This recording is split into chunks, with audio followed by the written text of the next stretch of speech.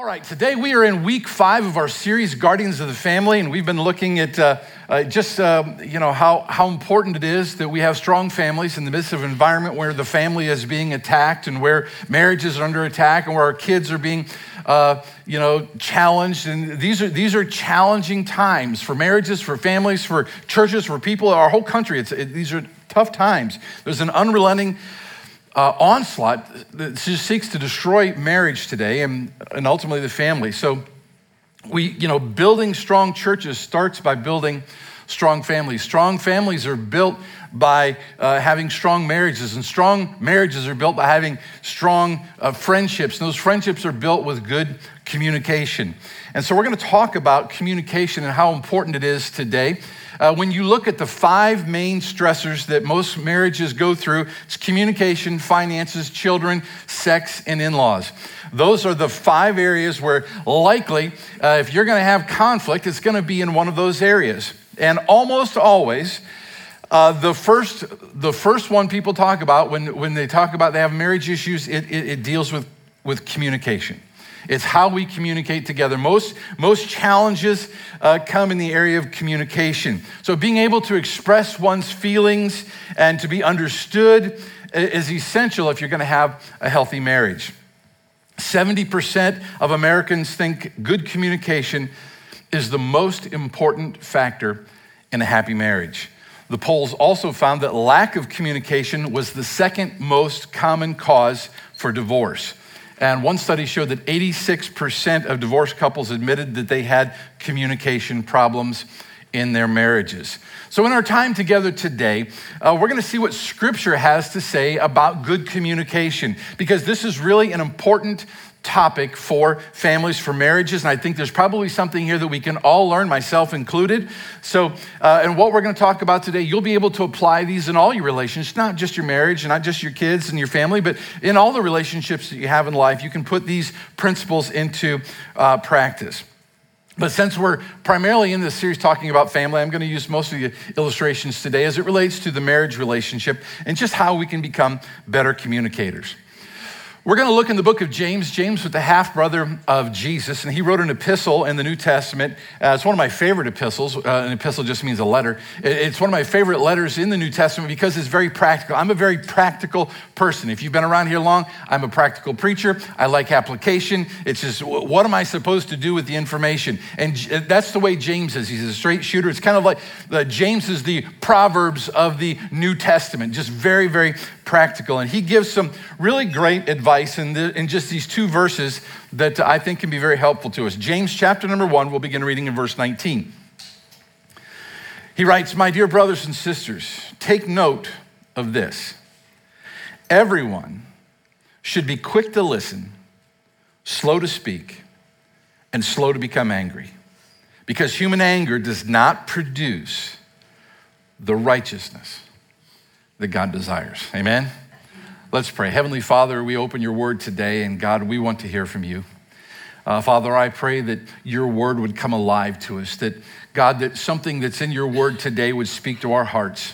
God, I pray that your Holy Spirit would just open our minds, our eyes, and our ears, Lord, that we may hear you speak to us. God, I pray for the marriages in this church. I pray for each couple that's here today, and I pray for each family that's here, those that are joining us online. God, that you would help us to build strong, healthy, and godly families.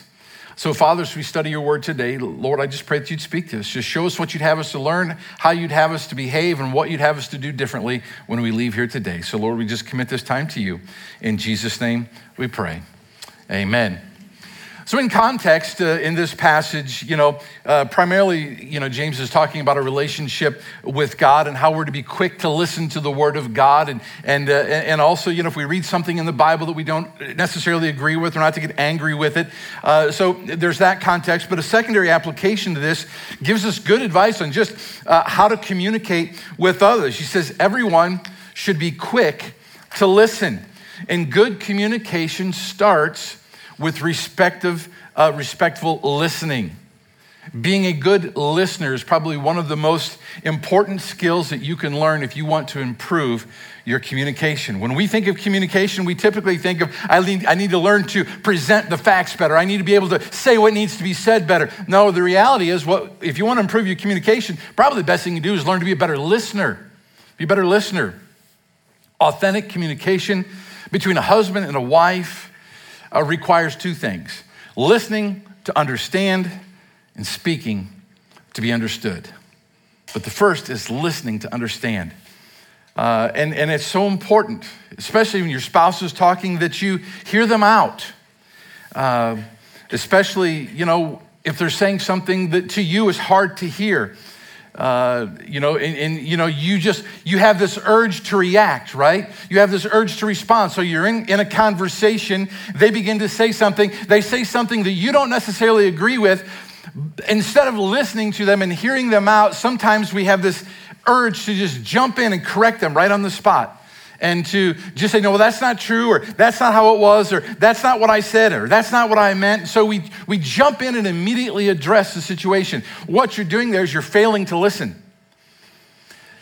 Good communication lets the other person say what they need to say. Let them get off their chest what it is that they need to say. Let them say what they need to say. Don't cut them short. Don't interrupt. Don't interject. Just listen. And it's hard, isn't it? Men, can somebody say amen right there? I was hanging there for you guys. It can be hard. But good communication listens. Listen to what Proverbs said. Solomon wrote, to answer before listening, that is folly and shame. To answer before listening is folly and shame. You ever made a fool of yourself because you jumped in and started yapping before you heard the whole matter? You don't have to raise hands. I see some people looking around. But we've all done that. Solomon's saying, let them finish what they're saying before you give an answer. I mean, this is just a common courtesy, right? Let them finish their thought. Let them finish what they were going to say. Make sure that you're listening, not formulating in your mind what you are going to say.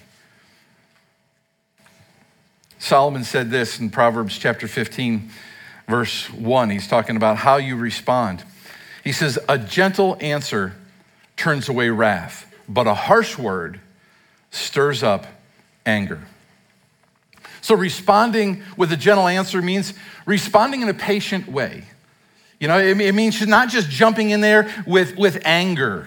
When you have patience, it diffuses the anger. It keeps the situation from escalating. So many times things escalate unnecessarily just because we don't with patience let the other person finish their thought.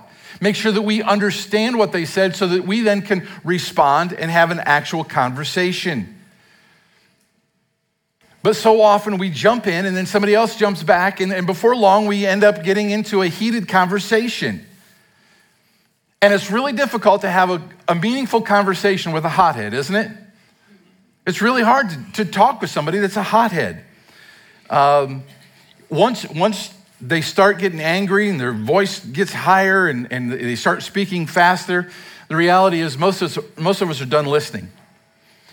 We just kind of shut down. We're not listening. Once you start getting yelled at, it's no longer fun to have the conversation. It's no longer meaningful. All you're doing is thinking of what your next comeback is going to be.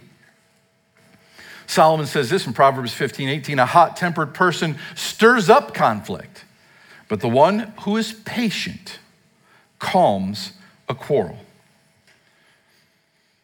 Dial things down. Have patience. You'll have more meaningful communication. You'll have a better outcome to the conversation if you just have patience and calm down. And if you are the hot-tempered person, and you know whether you are or aren't, okay? I don't think this is going to surprise anyone. You know whether you are a hot-tempered person or not, whether you're a person that has a short fuse that just goes off like that. If that's you, have you ever considered the emotional damage that you inflict on other people with your angry outburst? Have you ever just pondered how much damage you do in those moments when you start to spew? and just say a bunch of stuff and you get all angry and what you're doing to the emotions of the other person, whether it's your spouse or a child or a coworker or somebody that you work for or you work with or that you're their boss, and you get all angry and start just getting all nasty. Ever think about what you're doing to them